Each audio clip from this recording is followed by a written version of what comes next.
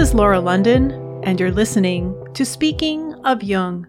Returning to the podcast for episode 87 is Jungian analyst and author John Ryan Huell in Brookline, Massachusetts. He earned a bachelor's degree in chemistry from the University of Detroit and later went on to receive a doctorate in religious studies from Temple University in Philadelphia. Dr. Huell worked as an assistant professor of religion and culture at Northeastern University in Boston before training as a Jungian analyst at the original C.G. Jung Institute in Zurich. He has been practicing as a Jungian analyst in the Boston, Massachusetts area since 1980. He served as president of the New England Society of Jungian Analysts and the C.G. Jung Institute Boston, and as convener of the American Council of Jungian Analysts.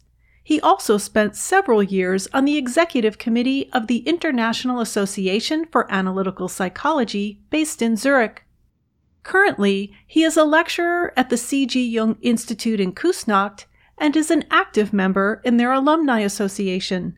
Dr. Huell is the author of 8 books: The Love Cure, Therapy, Erotic and Sexual; Perils of the Soul, Ancient Wisdom and the New Age, which is the subject of episode 83; The Ecstasies of St. Francis, The Way of Lady Poverty, the subject of episode 82; Divine Madness, Archetypes of Romantic Love; Jung in the 21st Century, Volume 1, Evolution and Archetype, the subject of this episode; and Volume 2, Synchronicity and Science, which we will be covering in episode 88. And Tantra and Erotic Trance, Volume 1, Outer Work, which we will be giving away this week on Twitter, and Volume 2, Inner Work.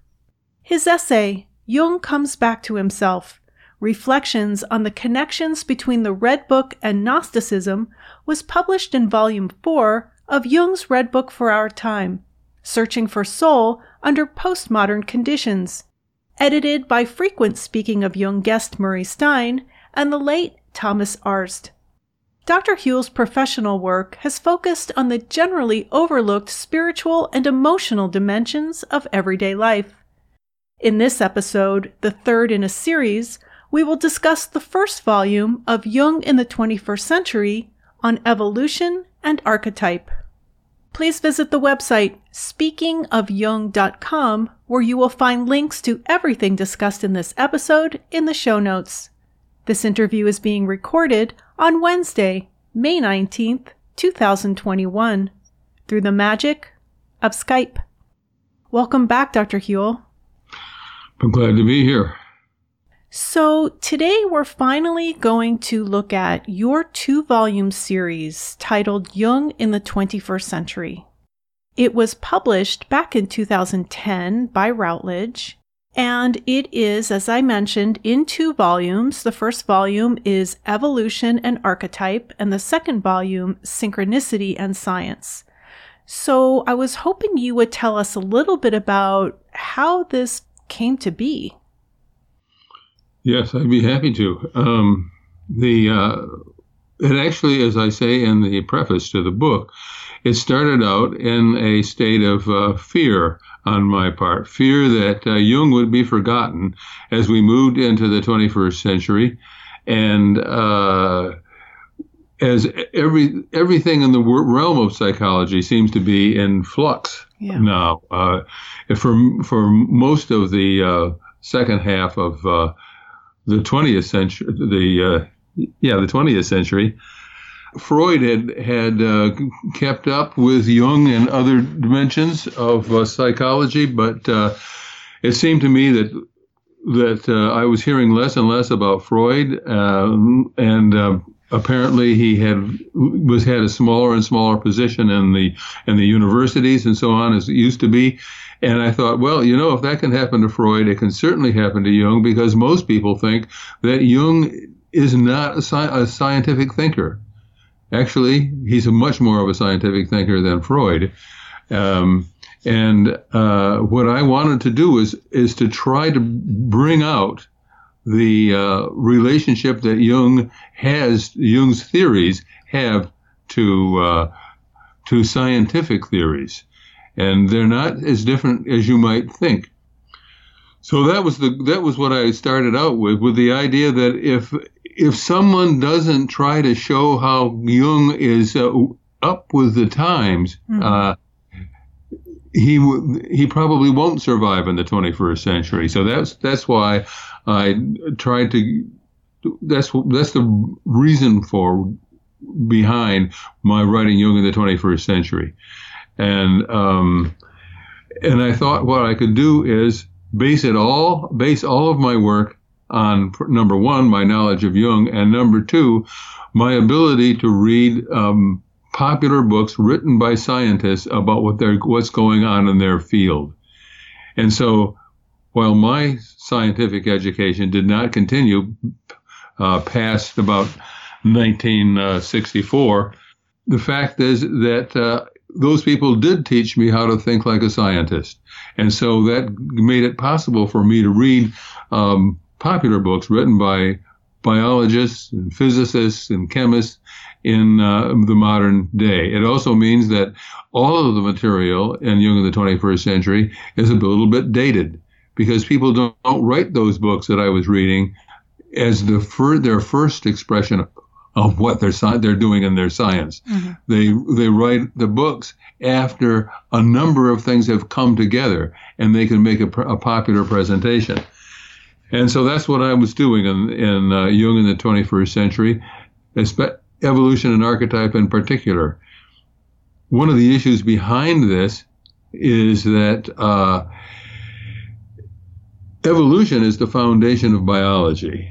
And psychology has had a tenuous relationship at best with biology. And what I was finding in the literature by contemporary biologists is that they were beginning to think in neurology, how the brain works, all these kinds of things were beginning to be discussed in a much more open way, and in a comprehensive way, which revealed to me, well, this guy's talking about complexes, for example, mm-hmm. or this other person has worked out a relationship of the relations between mother and child among primates with relations among mothers and child among humans. Mm-hmm. And it turns out that human infants have more steps to go through in their series of becoming adapted to a world that is thoroughly linguistic. And the position of different primates on that line shows that as primates were evolving, they were moving in this direction that humans have assumed now. And so we can compare a baby at 3 months with a primate at 3 months, and then at 5 months, maybe the process will have proceeded further. This tells us that archetypes, the structural forms of thought and reaction that Jung is talking about are real, and they have the same relationship to us as evolution has. And I'm sure that was Jung's intention in coming up with the idea of archetypes, was to come up with something that was fundamental to being human or being an animal. Or even of course, it applies also to plants. But what I was finding in the literature, in other words, was a foundation.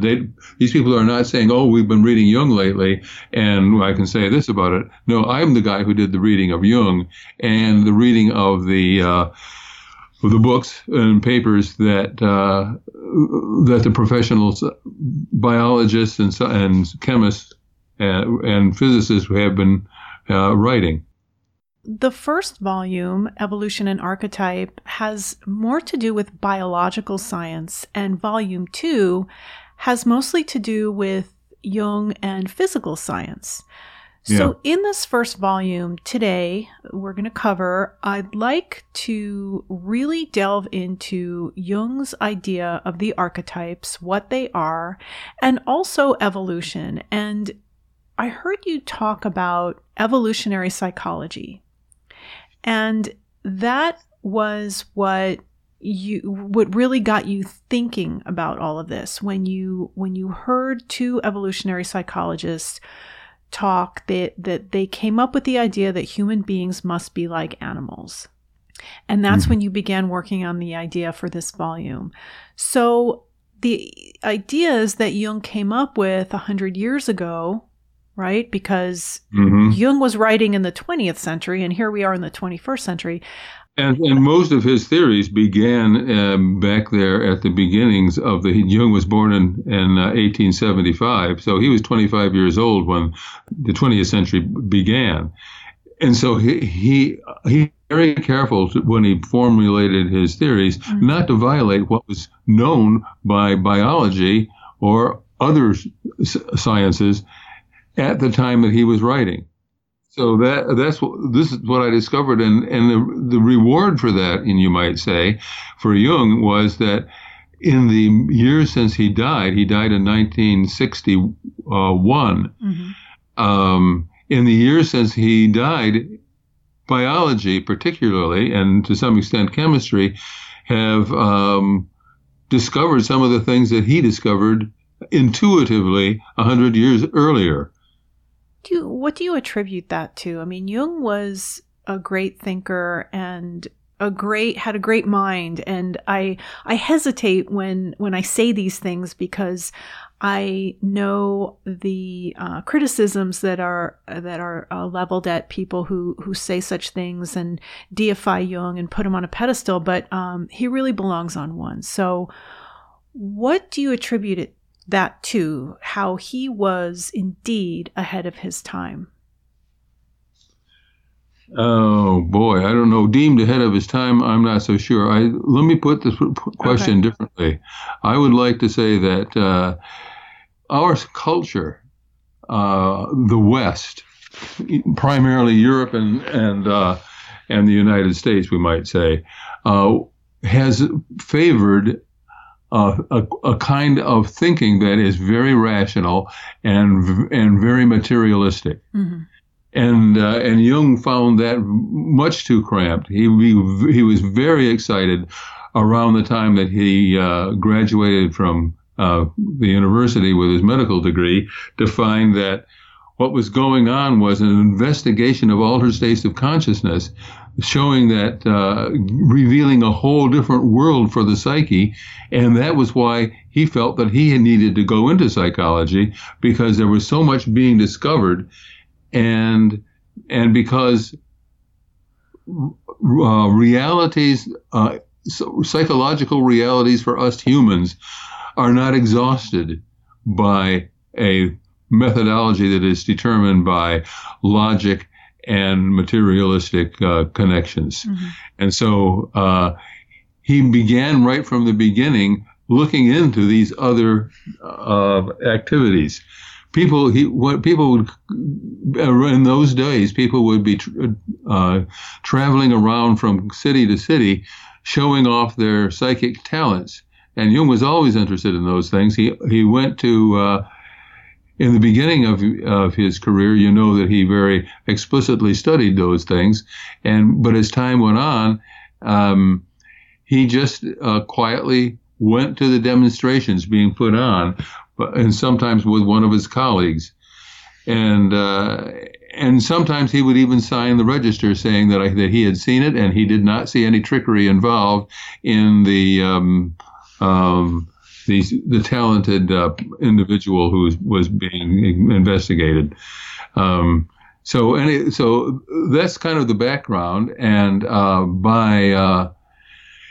it's important to know that by 1933, a great opportunity fell into his lap. One of his former patients, a Dutch woman, had bought piece of land in the Italian-speaking part of Switzerland, and wanted to get together with Jung and other scientists of his kind of thinking, and make presentations, gather these people together, and have them discuss their latest work that perhaps is not ready yet for publication, but sharing these things among themselves. And the difficulty, this was called the Eranos meetings, conferences, starting in 1933, pausing a little bit in the late 80s, and then resuming. They're still going, as far as I know, they're still going on. Yes, they are. And the important thing for the whole thing was, can we find a way to bring the respectable way of thinking and all of these other things that go on in the psyche? Can we find a way to talk about these things in the same environment? Because the problem is, if you start talking about the phenomena that are unusual, immediately you're not the other people, the people who are thinking the right way reject that position. So these people were being brought together to share their views at the boundary line between what they call objective science and these new scientific investigations. And so I think that was central to Jung throughout his career, that he was trying to understand what the domain of psyche contained, and how can we come to understand it, and how can we develop a system to evaluate these kinds of things. And of course, one of the most important manifestations of this way of thinking was his theory of synchronicity, which we will discuss in 2 weeks. What I wanted to say there, I probably used too many words, but what I wanted to say was, that's what I felt like I needed to do.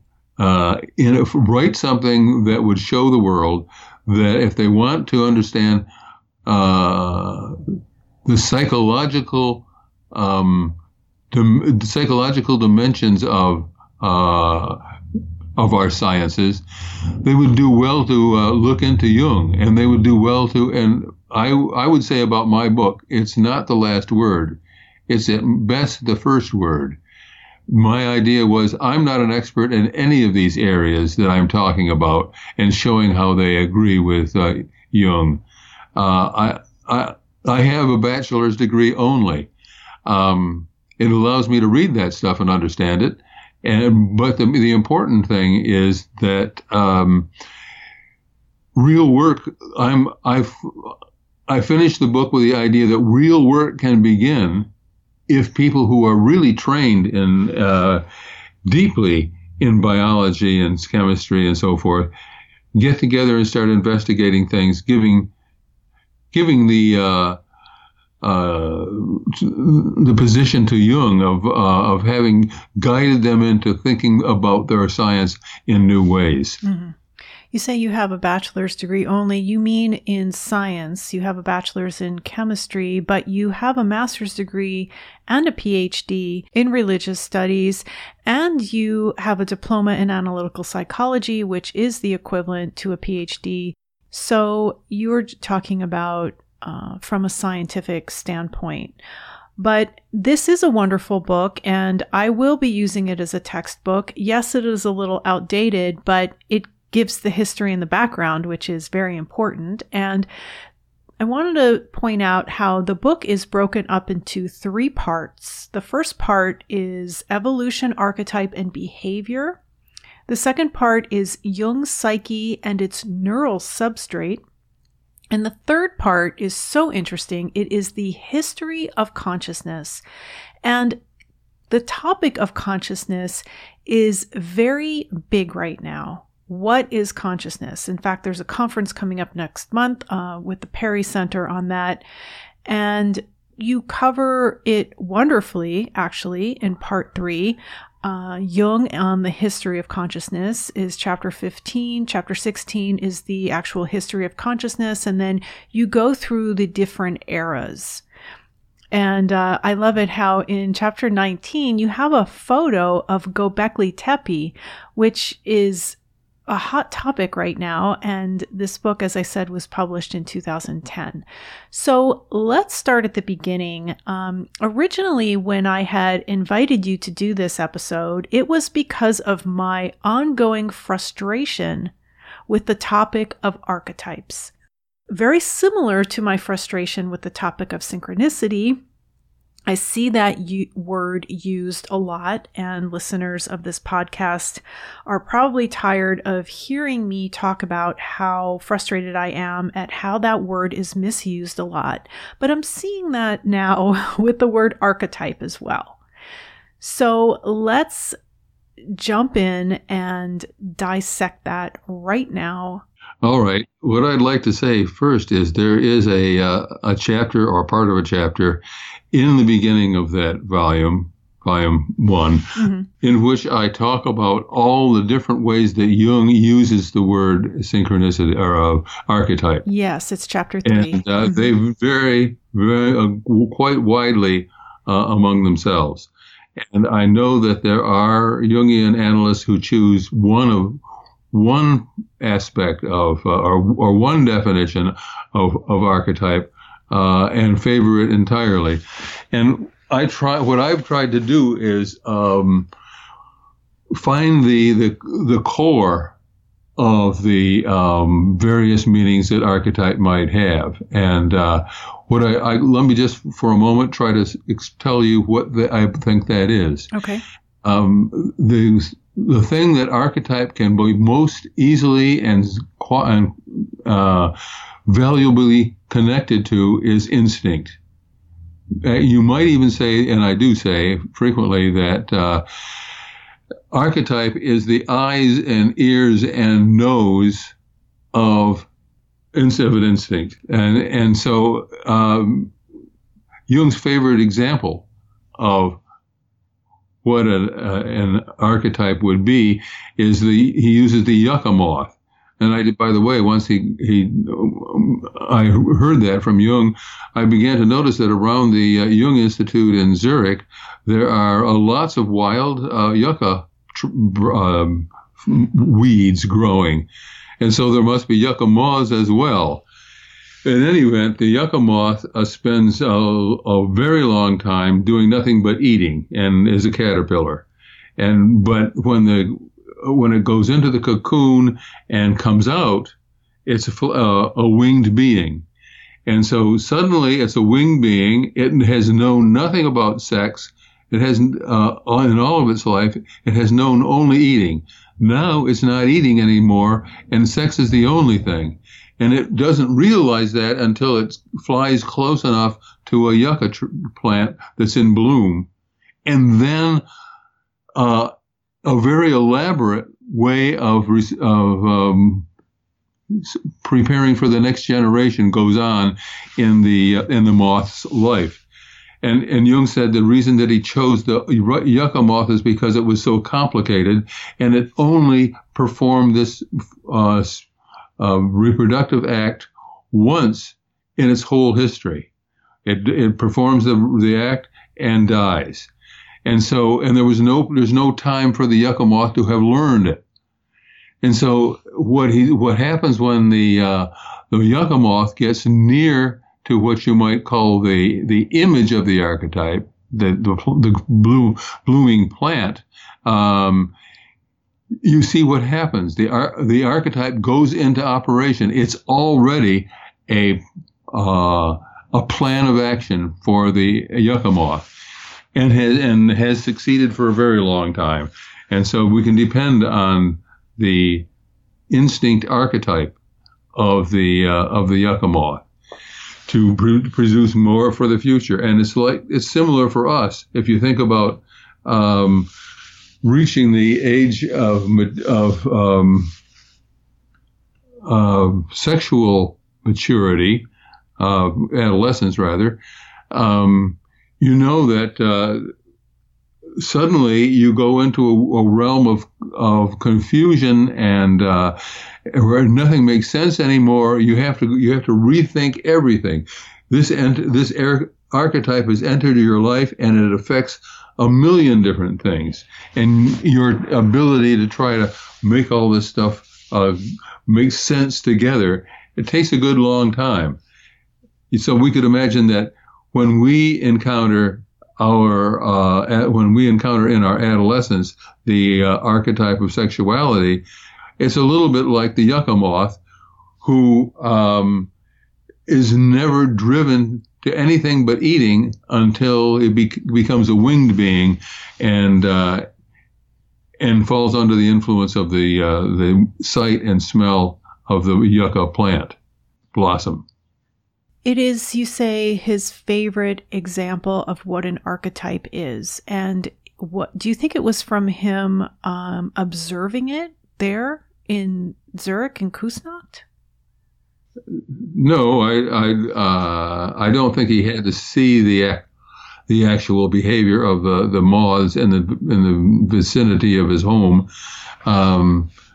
Maybe he did. I don't know. Yeah, I just found it interesting that you mentioned that there are yucca plants in Küsnacht, because when I was doing a little bit of research after reading your book, I found out that they're linked with the Joshua Tree, and Joshua Tree, California, that houses lots of Joshua trees, is a frequent subject on this podcast. And so I was reading about the Joshua Tree and its reputation for otherworldliness. And the yucca moth is actually, this is from an article in the Smithsonian Magazine, which I'll provide a link to in the show notes. It says, is an equally extraterrestrial match for the iconic Joshua Tree. So I just found that quite interesting and possibly a little bit synchronistic, which we'll get into later. So, what was the connection between the moth and the Joshua Tree? The yucca moths pollinate this Joshua Tree. Oh, I see. More to the life of the yucca moth that I didn't know about, and I don't know whether Jung knew about it. There's also another article I found on joshuatreegenome.org about Joshua trees and yucca moths that I will link to as well. So I'd like to reiterate what you said about there being many definitions, and I can't find it right now, but you actually have a number in the book of how many definitions of archetype are in Jung's collected works. And it was a double-digit number. So my question to you, Dr. Huell, is what is the fascination with archetypes? Every time I mention Jung, if I'm talking to people, if people ask me what my podcast is about, or if I'm on social media and they hear the name Jung, it seems like the first thing people associate with Jung is not synchronicity, but it's archetypes. And that's never been, as I've said before, it's never been my area of interest. I know there is a branch of Jung's psychology called archetypal psychology. That was never a big interest of mine, but I still find it very curious, people's fascination with archetypes. And why are they fascinated? Yeah, what is it? And there is, I've actually mentioned this too, there are quizzes that you can take online to find out what archetype you are. And I just don't think that's using it. I don't think that's using it correctly. We are human beings, and we have the whole complement of archetypes. Yeah. We all have it all. That's what my analyst used to say. We all have it all. Yeah, that's right. And I think that's important to know. So another favorite quote of mine has to do with Jung saying that if you theoretically, you could take the collective unconscious, and that would be the full collection of archetypes, and peel. This is the human collective unconscious. So you peel it back layer by layer, like an onion. You would eventually get back to the the archetype of a worm, or even a single cell, even a single cell being, and so what he really implies there is that the universe is a place in which, or at least the Earth is in a place in which everything is related to everything else. Everything is grown from everything else that's here alive on our planet, and so the more refined we are, or the more accomplished in different realms, the more archetypes we will have. That is to say, the more we are born with a sort of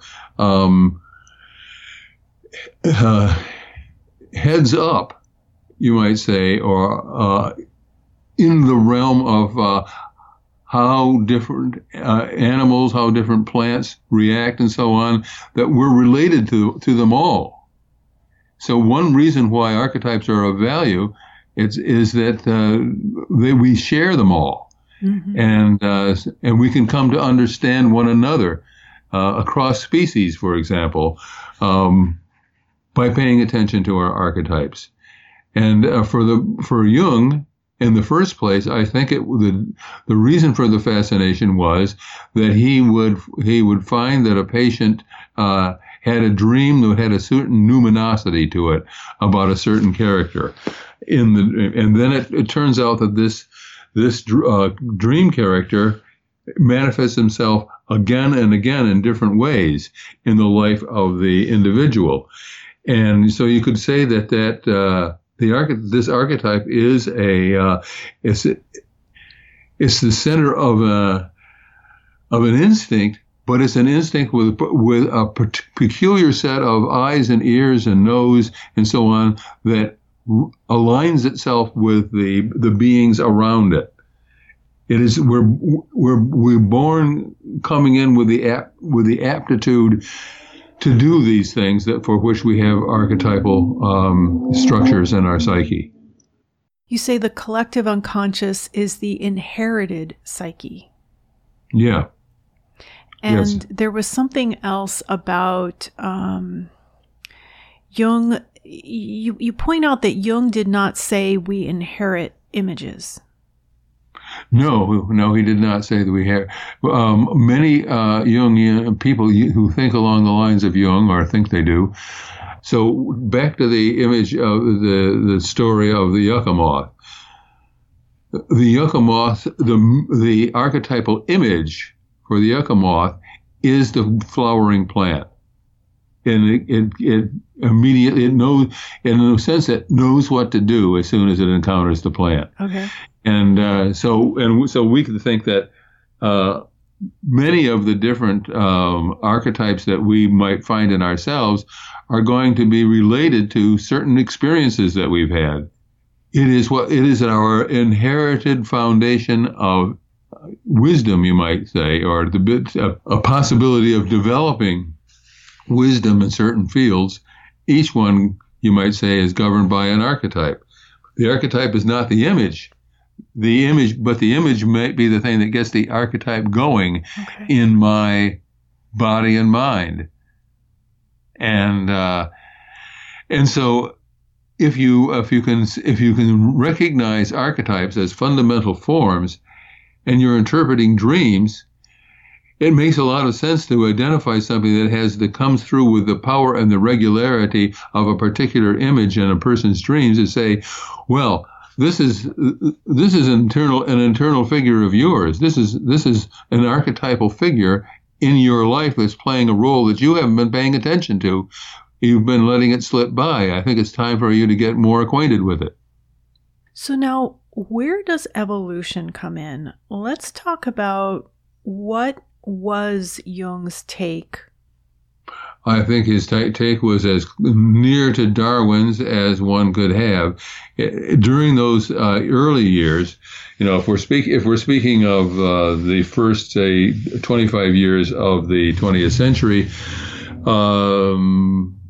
biology hadn't come to recognize a means by which inheritance can be transferred from one generation to the next. Mm-hmm.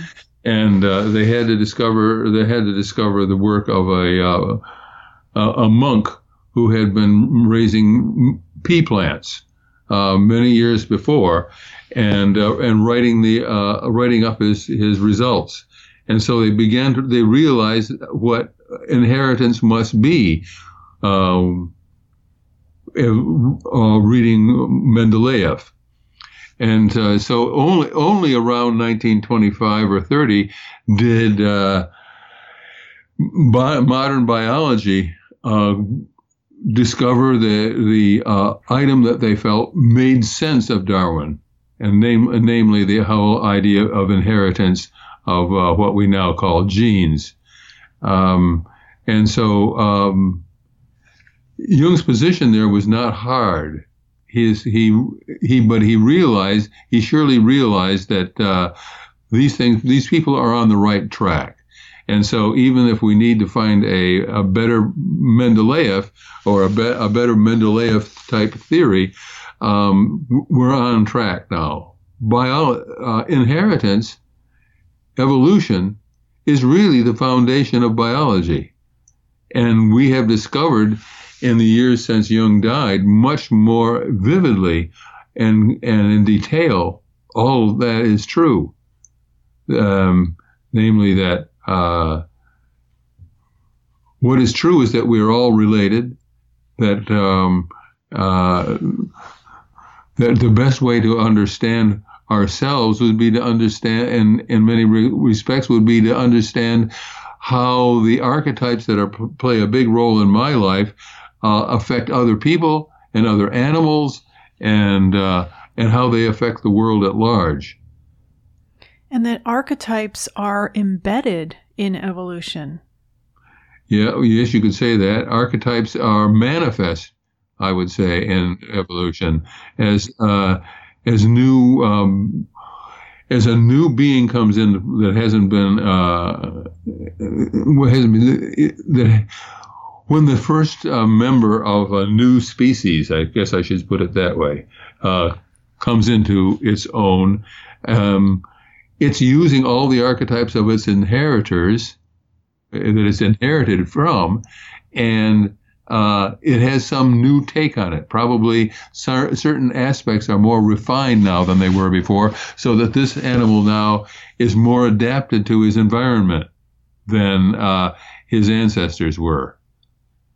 And I mean, so this is really the way the world works, by way of inheritance, by way of evolution, and so if psychology is going to have a secure foundation, it needs to be in some way or other related to the idea of the evolutionary ideas of biology are fundamental to it. I know I'm jumping around here, but in the interest of time, I wanted to make sure I covered the main topics in this book, and the other one is myth. And you talk about how science separated itself from mythology, and Jung's discovery of the need for myth and his own personal myth was huge. Jung realized that we lost our myth. Yeah, let me just start there. And this is something that comes up in his studies of alchemy. He pursued alchemy because the alchemists several centuries earlier were working with a different idea about the world. They were not totally materialistic as our people are today.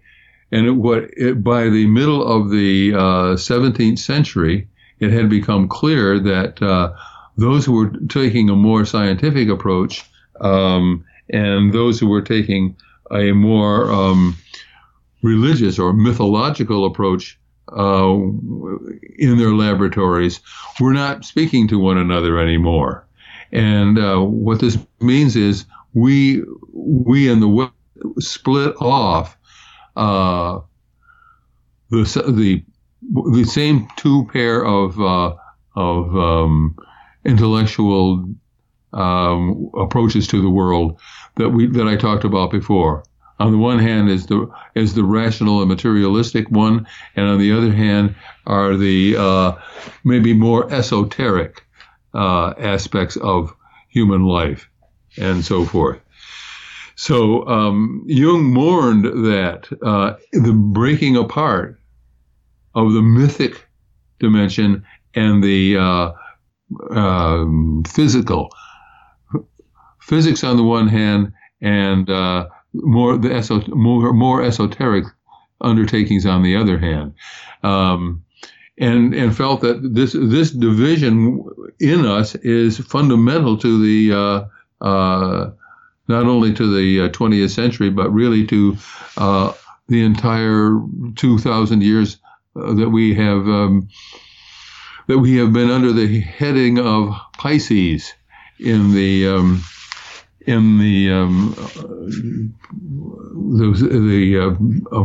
as the sky appears to us, as we look at and see the constellations of stars and so forth. We are under the influence of Pisces, which has two fish swimming in different directions, and Jung thought that's really where we are. We're stuck between the two fish. Just every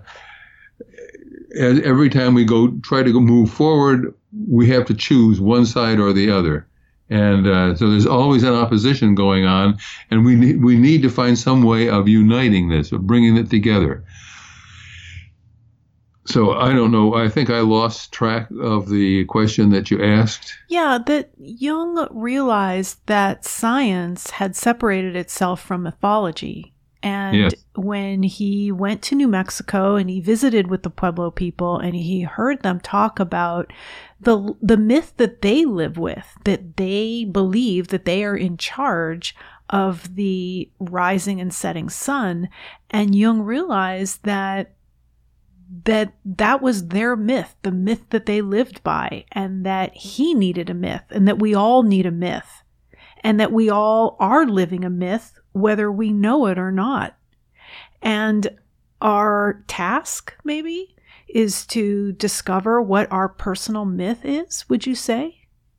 Absolutely, yes. And Jung, at the time he was meeting with the Pueblos, at that time, he said that nothing in our life as Westerners can compare with the dignity that is granted to these Pueblo Indians who had such a noble role to play in the world, enabling the sun to rise. And Jung said that he was still looking for his myth, and he hadn't found it yet.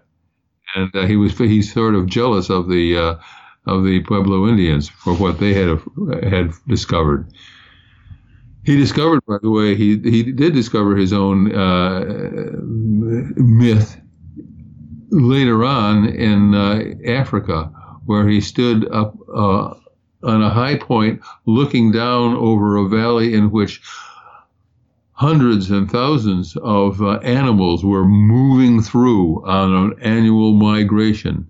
And he realized this is the way the world would be if it weren't for people with the kind of consciousness that a human being has. It would be all animals like this moving on, being born, raising young, dying, and passing on, all in darkness. It's only we who have a world, that we humans have a world, and to know that is to know that we are almost companions of God in making the world what it is. Our observation. That's our that's our myth, that we belong to and are co-creators with God in the world that we live in.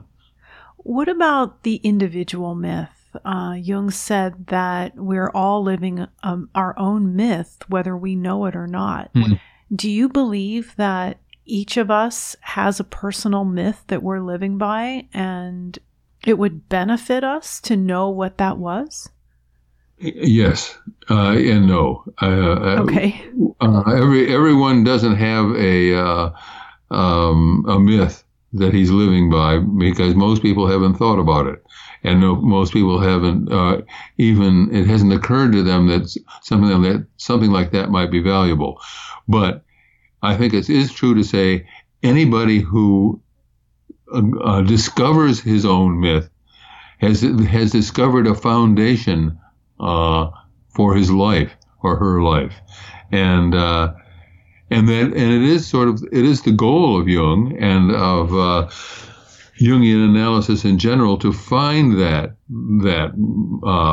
myth. The importance of the word myth is usually degraded amongst us, where we think, people talk about the myth that has taken hold of someone, and and what they mean is something that seems pathological. Mm-hmm. But what we're looking for, what we need to find in order to have found our own myth, is we have to have found something that gives meaning to the whole. And I'd say that you need to work on it too.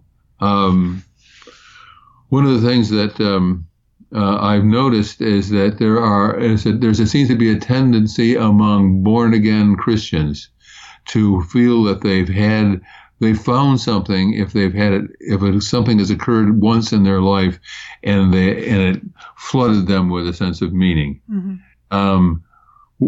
What I always wonder is what happens next. It seems to me that if you have a profound encounter with meaning like that as your life goes on, you will be able to add to the value of that initial insight. More and more things will belong to the realm of your myth, and your having discovered them will give you things to work on in order to understand yourself better. As you were talking, I did find, jumping back to archetype, I did find the passage in your book. You say, although one reviewer found more than 30 different definitions of archetype in a single volume of Jung's collected works, it's volume 9-1, because volume 9 is broken up into 1 and 2. Yeah. There is at least, you say, one stable fact. The archetype is always some sort of structuring principle that lies outside of everyday consciousness, and when it emerges suddenly, exceeds all subjective expectations. Running into such an archaic reality, Jung said in 1911, is like encountering a 2,000-year-old Corinthian column on a modern street corner. The last thing we expect, yet disturbingly familiar. So as we start to wrap up here, I was wondering, actually we do have a bit more to cover, but I was wondering if there was anything else about archetype, because I did find something else. It just still bothers me that the word is used as much as it is. And I had mentioned to you when we were chatting beforehand that next week my guest is Ralph Blumenthal. He was a writer for the New York Times for many, many years and was on the team that won the Pulitzer Prize for their reporting. He's written a biography on Dr. John Mack, who you and I have talked about on one of our previous episodes together. And anyway, Mr. Blumenthal was on CNN a couple days ago talking about UFOs, or what Jung called flying saucers. And he said that for years they were written off as psychological constructs, hallucinations, archetypes. And he said, now we know from the Navy pilots that they're real. And my question is, did Jung say that flying saucers were archetypes? And if so, does that imply that they are not real physical objects? No, well, Jung did talk about them. He became very interested because back in the 1950s there was really a quite an enthusiasm for UFOs, and he felt that he needed to say something because he felt that enthusiasm meant something. And what he did say is that the two forms, most common forms of UFOs, are circular, like a saucer, or cigar-shaped. And both of those images can be images of wholeness, particularly the circle, because we find everywhere, if a person wants to describe something of importance, it'll always be explained in some sort of circular way. And so Jung was not saying that the UFOs are archetypes in the sense that some vehicle from another dimension is an archetype. Rather, what Jung was saying is people are responding to the shape of the thing, and it's the shape of the thing that is an archetype. A circle is an image of wholeness, and our people today in this world do not have a sense of wholeness anywhere at all. And so it's possible, one possible meaning of UFOs is that this is a spontaneous eruption of the Western psyche to express what it's longing for, a sense of wholeness. And the circularity of the shape of the UFO would be the foundation for that sense of wholeness. So it's unconscious. None of these people have, unless they've read Jung, would have any idea that this could be an image of their self. But what Jung meant by self is, it's the self of a person is that person's wholeness. We can never be comprehended in a single thought. It's always, our wholeness is always greater than we are.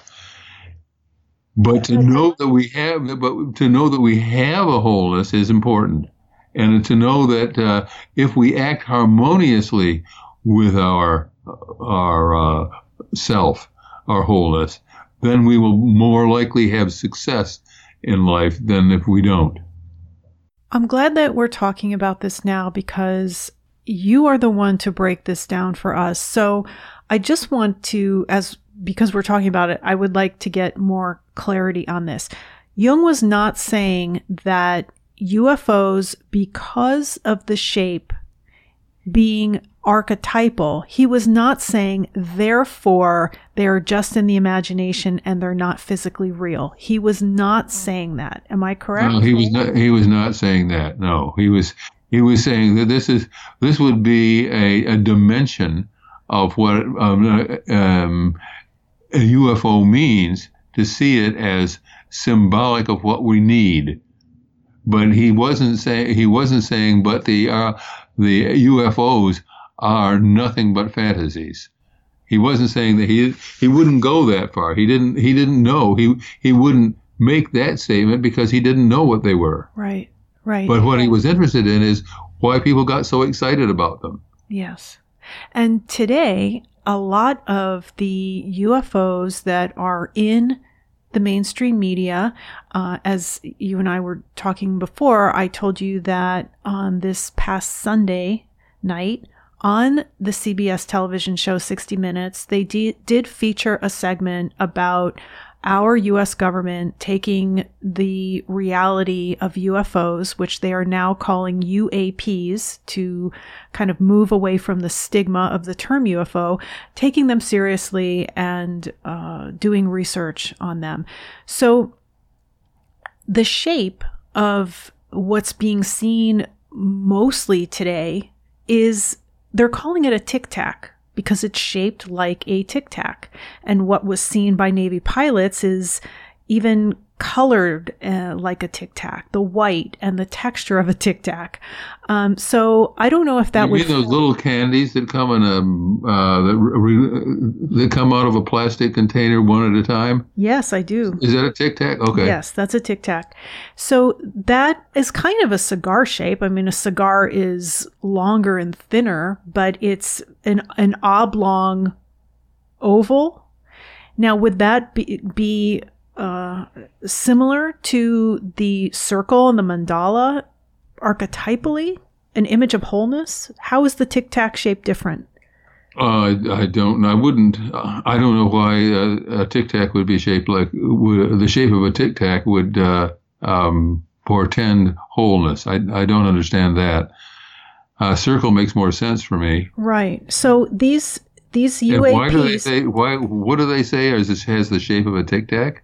There has been footage released, leaked, not sure, from the gun cameras of United States Navy pilots, specifically off the aircraft carrier, the USS Nimitz. Mr. Blumenthal, Ralph Blumenthal, who will be my guest next week, and Leslie Kean from the New York Times wrote a groundbreaking article in December of 2017 about this leaked gun camera footage.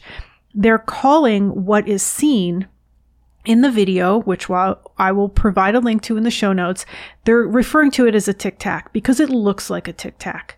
And it moves very erratically, very fast, and nobody knows what it is, where it came from, because from what they say, the United States military does not have the capacity to build such a flying device. And is it a drone? Nobody knows. Is it from another country? They say on 60 Minutes, they say highly unlikely.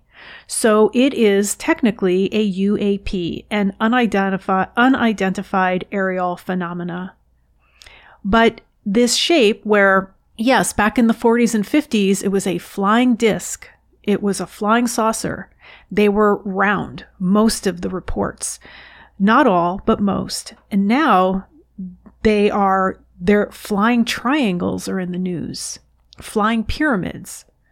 Again, under the category of UAP. So I'm just wondering if these circular objects were seen in the skies and Jung was looking at them as images of wholeness.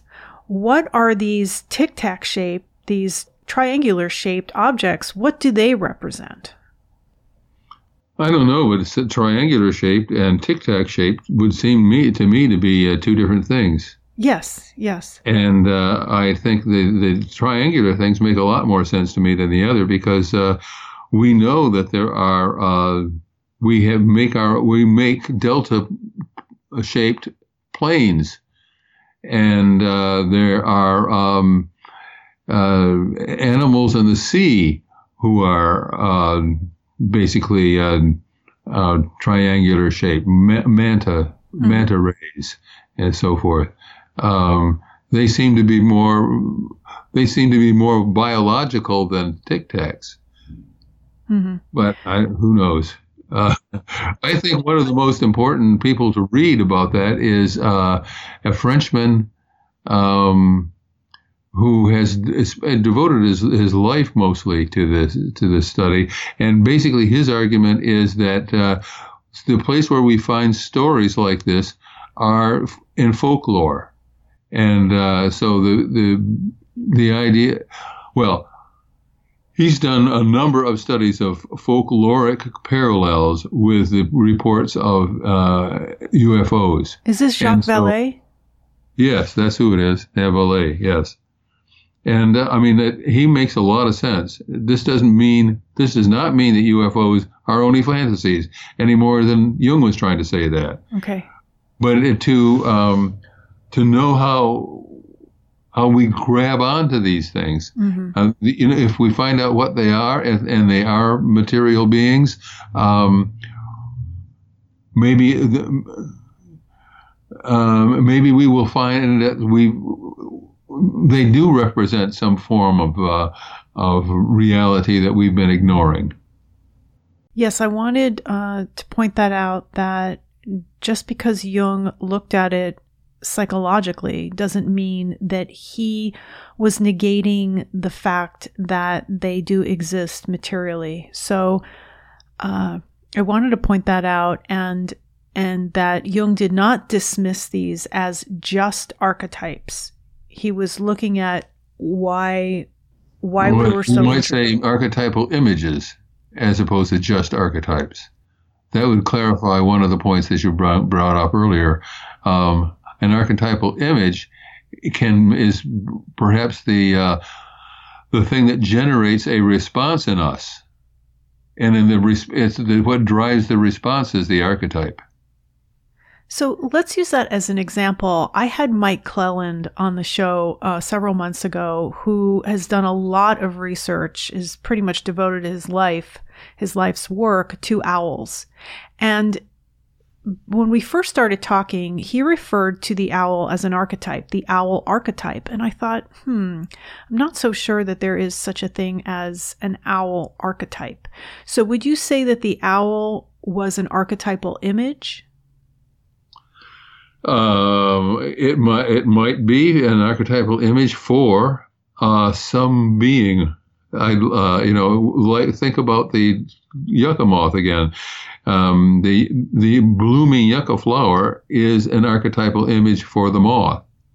I see. And it's the thing that impels the moth to go ahead and perform the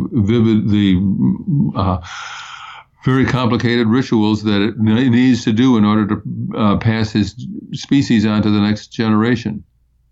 Well, as we wrap up here today, as we're running out of time, I was wondering if there's anything else you'd like to cover before I read something from your concluding reflections. You know what? I think I found your reading of my reflections more impressive than anything that I was able to say here spontaneously. So why don't you go ahead and do that? So the last chapter of the book, chapter 21, is titled Concluding Reflections. The preceding 20 chapters have sought to demonstrate that Jung's dream of psychology as an architectonic science, linking the various biological specialties and setting the whole on a reliable empirical foundation, can now, in the 21st century, finally be realized. An evolutionary perspective now really can undergird a dependable psychology, and we can finally appreciate what Jung meant to accomplish with the idea of archetype. The research and the writing of this volume has been guided by the aim of complex psychology, which is what Jung's analytical psychology was originally called, namely to identify and appreciate the patterns nested within patterns that characterize the data of the human sciences, and pursues this aim much the way Jung envisaged in his unsuccessful journal project, Weltanschauung, by extracting the leading ideas from the sciences, archaeology to zoology, and making them available to non-specialists. This book has pulled a great deal of material from a variety of specialties in imitation of Jung's own propensity to borrow material shamelessly, like the accursed dilettante he confessed himself to be. I think that pretty much says what I was trying to do in the book, and I don't think I could do a better job of it right now. Well, this is a wonderful book. Chapter 21, as I said, Concluding Reflections, makes a lot of great points. And in 2 weeks, we will pick up with Volume 2, Synchronicity in Science, and we will break apart Jung's theory of synchronicity once and for all.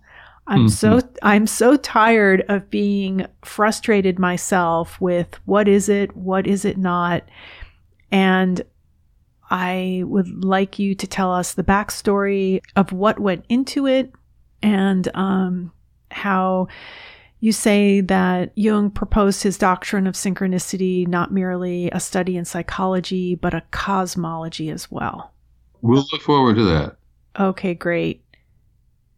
Please visit the website speakingofjung, that's JUNG.com, for more information on everything that was discussed in this episode.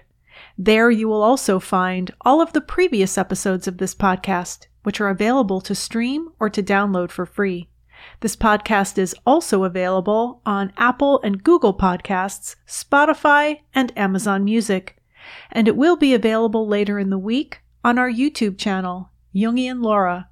You can also listen to this episode on your Amazon Echo device, simply by saying Alexa, play Speaking of Jung on Apple Podcasts. Just be sure to pronounce Jung with a hard J.